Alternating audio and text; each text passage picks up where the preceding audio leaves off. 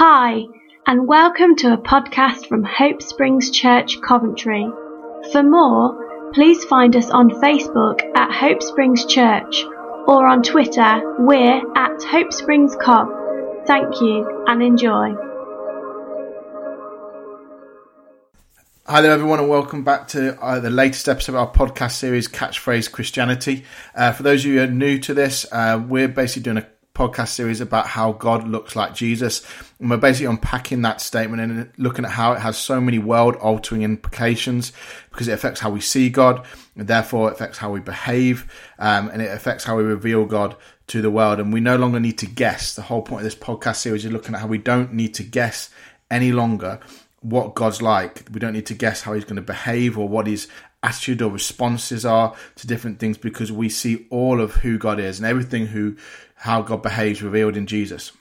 So Jesus not only reveals who God is, he actively connects with what we think God is like, and in effect changes the narrative we've created about God. So in today's podcast, we're going to be exploring a little bit further about how Jesus changes the story. So to start us off, I kind of just want to talk a little bit about the fact that I love films, and I especially love films that carry meaning, whether that's The Muppets Christmas Carol and the kind of heartfelt story that it's never too late to change, or things like The Dark Knight and the awe-inspiring message of how someone sacrifices their own reputation for the sake of others. The films for me tug at my heartstrings and also my imagination in a way that they show us numerous variations of how good triumphs over evil. And we have that inner knowing that as we watch a good film, no matter how dark it gets, no matter how impossible the situation may seem, that ultimately good wins. And for me, the films where that doesn't happen, where there's not that sense of meaning or good triumphing over evil, aren't worth watching. And don't get me started on the horrendousness that is the Butterfly Effect. But we all do want good to win, and that's why we watch those kind of films, why we engage with those kind of movies, because why wouldn't we? It's a kind of a given. We want good to triumph in the end. However, the trouble with that idea sometimes comes from the fact that we need to identify who is good and who deserves to win, and who is evil and who deserves to be defeated. For example, like the Emperor in Star Wars deserved to be defeated. And it gets even more complicated when we have to start to consider how good wins. Is it by military might, by annihilation of the enemy, or some other way that evil needs to be eradicated, the enemy needs to be defeated? I mean, can we imagine a scenario where Iron Man doesn't do the snap and destroys Thanos and his evil army? Because Thanos had to go, didn't he? And the Emperor in Star Wars needed to be killed, twice. The Joker in Batman had to be stopped, and Voldemort, of course, had to be destroyed. Hitler obviously had to be assassinated, and Saddam Hussein had to be hung. That's the narrative that we buy into, and that's the narrative that we join with. But what happens when it comes to things like white supremacists? Or maybe far-right parties like the BNP? Or maybe even far-left ones like Lenin's Soviet Union? What happens towards our attitude what about pro-gun groups or pro-life ones? What happens to our attitude when it looks at LGBTQ plus supporting parties or people, or perhaps those who don't support those kind of groups? What about conservative politicians or maybe Labour ones? Come to think of it, what about that annoying neighbour who just won't shut up, or that infuriating person on social media that just needs to wind their neck in? And obviously there's some fairly provocative thoughts there when we start to shift at who is good and who is bad, and which perspective we're looking at. And the whole point of doing that is to kind of raise our thinking on that and to provoke our thought, because the good guy can so often be subjective. Now, of course, we accept the fact that Hitler and Voldemort are not good guys, and I'm pretty sure 99.9% of the world's population would agree there. And so it's acceptable that they need to be dealt with. However, even if we accept that premise, not everyone and every group is that easily defined. I mean, what do we do with people like Darth Vader, Anakin Skywalker in Star Wars? How do we place them? Where do we put them? I'm not going to pretend to have answers to all those kind of questions, but I do want to make room for Jesus in this podcast to show us the way and to reveal how God behaves towards the bad guy, whoever that bad guy may be, however we define that bad guy. We're going to look at how God behaves towards him. Now, we've had a pretty intense start to the podcast today, so let's have a little bit of fun. I'm going to read two passages of scripture, one from Isaiah 61 and one from Luke 4. And as I'm reading them, I want you to listen carefully to the similarities between them, but also the differences in them. And your job is to spot the difference. Have a little bit of fun and play a little bit of spot the difference today. So in Isaiah 61 verse 1 and 2 it says this: "The Spirit of the Lord is upon me, because he has anointed me to preach good tidings to the poor. He sent me to heal the brokenhearted, to proclaim liberty to the captives, and the opening of the prison door to those who are bound, to proclaim the acceptable year of the Lord and the day of vengeance of our God." So that's Isaiah 61. Luke 4 verse 18 and 19, where Jesus quotes from Isaiah 61, says this: "The Spirit of the Lord is upon me, because he's anointed me to preach the gospel to the poor. He has sent me to heal the brokenhearted, to proclaim liberty to the captives and recovery of sight to the blind, to set at liberty those who are oppressed, and to proclaim the acceptable year of the Lord." Now, it may be a bit easier for you to perhaps turn to your Bible and have a look at those in your own time. They're both taken from the New King James Version of the Bible. Both obviously share very similar words and phrases, and both express God's heart to bless people. But there are some differences in them. If you haven't noticed them already, I'm going to start to look at those now. The first one is that Isaiah 61 refers to opening of the prison door for those who are bound, where Jesus' reading of Isaiah 61, according to Luke 4, uses the phrase recovery of sight to the blind and to set at liberty those who are oppressed. Those are very similar concepts, except for perhaps Jesus connects between blindness and liberation of the oppressed. Maybe it's a reference to some social economic prison people who are blind end up in, or maybe even put others in. Or maybe a poetic challenge about our inability to see things clearly and not see them like he does, and how this leads to our oppression of other people. Maybe it's a link into Isaiah 42. The point is, it's one of the differences in these two passages, and it's a difference in the way that Jesus quotes from Isaiah 61. The second difference is the one that we're going to really focus in on today. And that's, in both passages, it has the expression, proclaim the acceptable year of the Lord. However, they both don't have the line, and the day of vengeance of our God. In fact, that line is missing from Jesus' reading of Isaiah 61. So did Jesus miss that by accident? Did he get a strange bit of stage fright as he was up there sharing and reading from this? Or was it something deeper and something more pointed and more intentional in his reading of Isaiah 61? Now, to be able to answer that question and therefore understand what Jesus was doing, we need to continue reading in Luke 4. And we pick it up immediately in the next verse, which is verse 20. And it says this: "Then he closed the book, gave it back to the attendant, and sat down. And the eyes of all who were in the synagogue were fixed on him." And you kind of feel the drama in this situation. This was no accidental omission of the part of the text from Jesus, as if he would do such a thing. This was something that was completely intentional. Jesus didn't leave the line out about God's vengeance out by accident, and he did it on purpose. And he didn't just leave it out, but he closed the book on the vengeance of God. It's such a profound moment, so much so that the eyes of everyone in the synagogue are fixed on Jesus. As he kind of closes the book and hands it back to the attendant, everyone is watching as he walks back to his seat and sits down. People are gobsmacked, amazed at what he's just done. So why has this grabbed everyone's attention so much? Why does it matter that he missed out a line? Why does it make a difference that he didn't include the bit about the vengeance of God? Surely it's a good thing that it didn't include that and excluded that line. Potentially not if you're a Jew at that time. Because just imagine for yourselves how you felt when Harry Potter defeated Voldemort, or the relief that you experienced when Frodo finally destroyed the ring, or when the impressive dictator that you read about in the news, or you knew people that lived in a country was finally overthrown. Or perhaps even closer to home, when that bully, maybe at school or in university, in a workplace, that's been picking on you for years was finally dealt with. Well, imagine that, but that for thousands of years. Generation after generation being oppressed, killed and destroyed, maybe enjoying the occasional victory, but then being used as slaves to build Pharaoh's kingdom, or being run out of your land by your greatest enemy. That's the Jewish people. They weren't just waiting for a Messiah to come and save them, they were also longing for a Messiah to come and take revenge on their enemies, against the people who had oppressed them, who had killed them and destroyed them. After all, the Jewish people are the good guys in this story, and the hero always comes to free the good guys and destroy the bad guys. So when Jesus leaves out the line about the hero, i.e. God, taking vengeance on the enemies who oppressed them for so long, you can start to see why the eye of everybody in that synagogue was on him. So what does Jesus do next, knowing what this has done to the people in the room? Well, we pick that up in verse 21. It says this: "And he began to say to them, 'Today this scripture is fulfilled in your hearing.'" So Jesus ups the drama again. Not only has he redefined the hero and what the hero's come to do, but he's also dared to say that he is that hero. And you can almost hear the comments whispered in this packed synagogue. Did he just do that? Surely not. Why would he leave that bit out? That's the best bit. Why would he end the story there? Doesn't he know that good always defeats evil? And wait a minute, isn't this just Joseph's son, as it says in verse 22?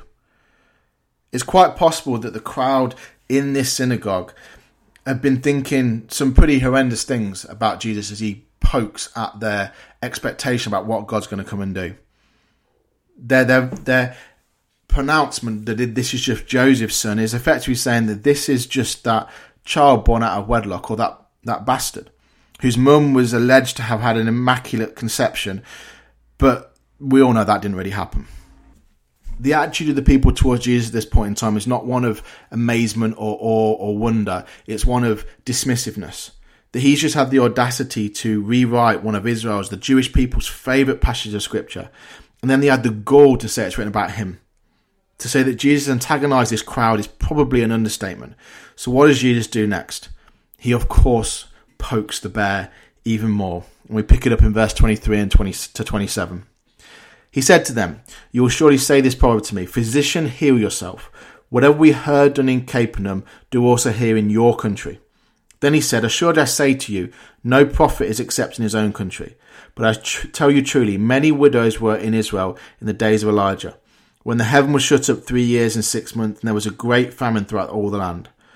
But to none of them was Elijah sent except to Zarephath in the region of Sidon, to a woman who was a widow. And many lepers were in Israel in the time of Elisha the prophet, and none of them was cleansed except Naaman the Syrian.'" Jesus goes on to show how God the hero isn't just coming to do good for them, the Jewish people, the nation of Israel, but he's actually coming to proclaim the acceptable year of the Lord for everyone, both those who are in and those who are out. He sticks the boot in by referring to Zarephath, the widow who Elijah helped in 1 Kings 17. Elijah not only raises her son from the dead, but also ensures that this non-Israelite, this non-Jew, has enough provision to last her through the famine. From a Jewish perspective, Elijah should have come to the people of Israel, raised their children from the dead, and ensured that they had more than enough. Jesus is showing here that God's favour isn't just for Israel or the Jewish people, but for all mankind. He's showing us how God deals with the world. Whilst we all sometimes find it hard to perhaps see other people blessed, and I get that, we all find that difficult at points, and probably lying to ourselves if we convince ourselves we're not. But even in those moments, I imagine most of us wouldn't resent God blessing someone like the widow we've just talked about. Okay, she may not be one of us, but she hasn't done anything wrong. She's very poor and about to lose her only son. I mean, let's be honest, most of us are up for helping the poor and isolated non-Christians, aren't we? People that aren't one of us. But Jesus' next example is a little harder to take. Jesus says how Naaman the Syrian was the only leper cleansed by Elisha. Now, Naaman is not a sweet little old widow with next to nothing in terms of earthly possessions. No, Naaman's pretty much the opposite of that. Here's a brief rundown of this Naaman character. Naaman is a commander of the Syrian army, and the Syrians are enemies of the Jewish people. Naaman would have led armies to raid and kill the people of Israel. Naaman was wealthy, important, and powerful. The Syrian king wanted Naaman to be healed because it was important to him, so made it happen. He was privileged. Naaman was entitled, he was rude, and he was arrogant. He didn't want to listen to Elijah and what he asked him to do because he thought he knew better. So you kind of get in this picture that Naaman is not the most likeable guy. And we can all probably relate to people we know personally or perhaps we see in the public eye that we also don't like. But God healed him anyway. And that's outrageous because Jesus is telling his Jewish neighbours that not only isn't God going to avenge them and take vengeance on their enemies, he's actually going to heal their enemies. Now let that thought sink in for a moment. Imagine Voldemort, Thanos, Hitler, Saddam Hussein, that annoying neighbour or the nasty bully being healed and shown favour after all they've done. I think most of us would say that's not fair. It shouldn't be that way. That's not okay. And we kind of see the reaction that perhaps we all might feel to some degree in the next verse, in verse 29. So all those in the synagogue, when they heard these things, were filled with wrath and rose up and thrust him out of the city. And they led him to the brow of the hill on which their city was built. that they might throw him down over the cliff. And then passing through the midst of them, Jesus went his way. Do you blame them? I can certainly empathise with them. When I think of people who have done me harm or see do harm in the world and think they don't deserve to be treated well, they don't deserve to be healed, they don't deserve to be shown favour. I'd like to think I wouldn't be the one trying to push Jesus over the hill, trying to push God himself over a hill. But I do get where they're coming from. And I think if we're honest with ourselves, we probably all understand how this is a difficult thing to take. But this is Jesus showing us how God deals with the bad guy. He's shown us how God deals with the world, and he's shown us how God deals with the bad guy. This is Jesus showing us that the favour of God is for all humanity. And that sometimes is hard for us to stomach and hard for us to take. I know for me, I sometimes think, I assume loving my enemies would mean loving someone who has said something mean to me, or perhaps the person that stole my bike or stole a possession. And it's almost like my thinking is a little bit primary school-like. Jesus' call for us to love our enemies and show how God loves his enemies is so earth-shattering because it includes everyone, even the most evil and heinous people and characters we can imagine. Does loving our enemies mean that we don't hold them to account? Of course it doesn't. There are consequences for actions and serious consequences for serious actions. There is a responsibility for all of us, including the most hated in society, to clean up our mess and somehow try and make amends, like Zacchaeus did when he talked about it in Luke 19. But the way we go about administrating this is significant. Jesus is showing us how God deals with the good and the bad guy. Jesus is showing us how God sends rain on the righteous and the unrighteous. Jesus is showing how God is impartial, is indiscriminate in the way that he deals with people, and therefore shows us how he deals with us as well. That Jesus is really showing us how God would bring an end to this dog-eat-dog, survival of the fittest plague that's gripped our planet. Heaven's antidote of love your enemy is what stops the oppressed becoming the oppressor of those who once oppressed them. It stops that cycle because power cannot be used to deliver vengeance. Jesus shows us that true power is used to restore and reconcile, and that the heart of God is to bring restoration and reconciliation to those in our world. Jesus is revealing a God who wants to reconcile with his enemies, and in doing that enables us to do the same. Is this an easy thing? Not at all. But because we see Jesus, we have hope, not only because he shows us the way, but because he walks it with us by his Holy Spirit. So as we walk through the comment sections on various social media platforms, can we leave a mark that heals instead of divides? When partisan politics grips our nations, can we be a bridge for reconciliation as opposed to hate?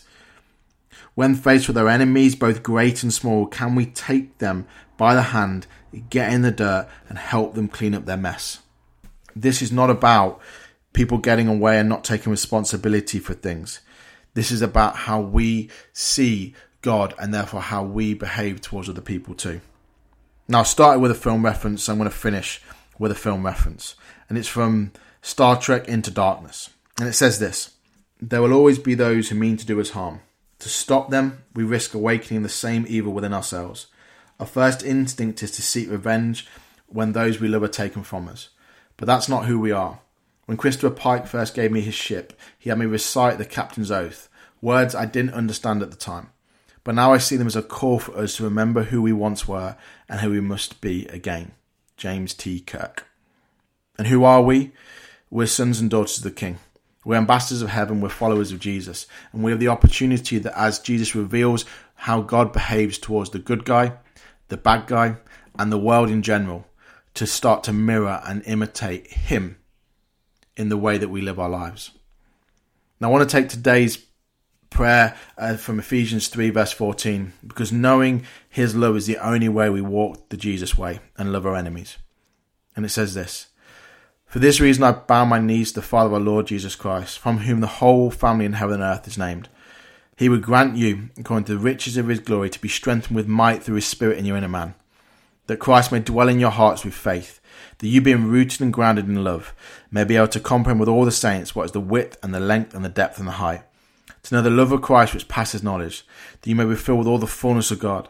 Now to him who is able to do exceedingly abundantly above all that we ask or think, according to the power that works in us, to him be the glory in the church, by Christ Jesus, to all generations, forever and ever. Amen. I hope you enjoyed today's podcast. Please make sure you check out the blog and our future podcasts. All the best. God bless. Have a great rest of your day.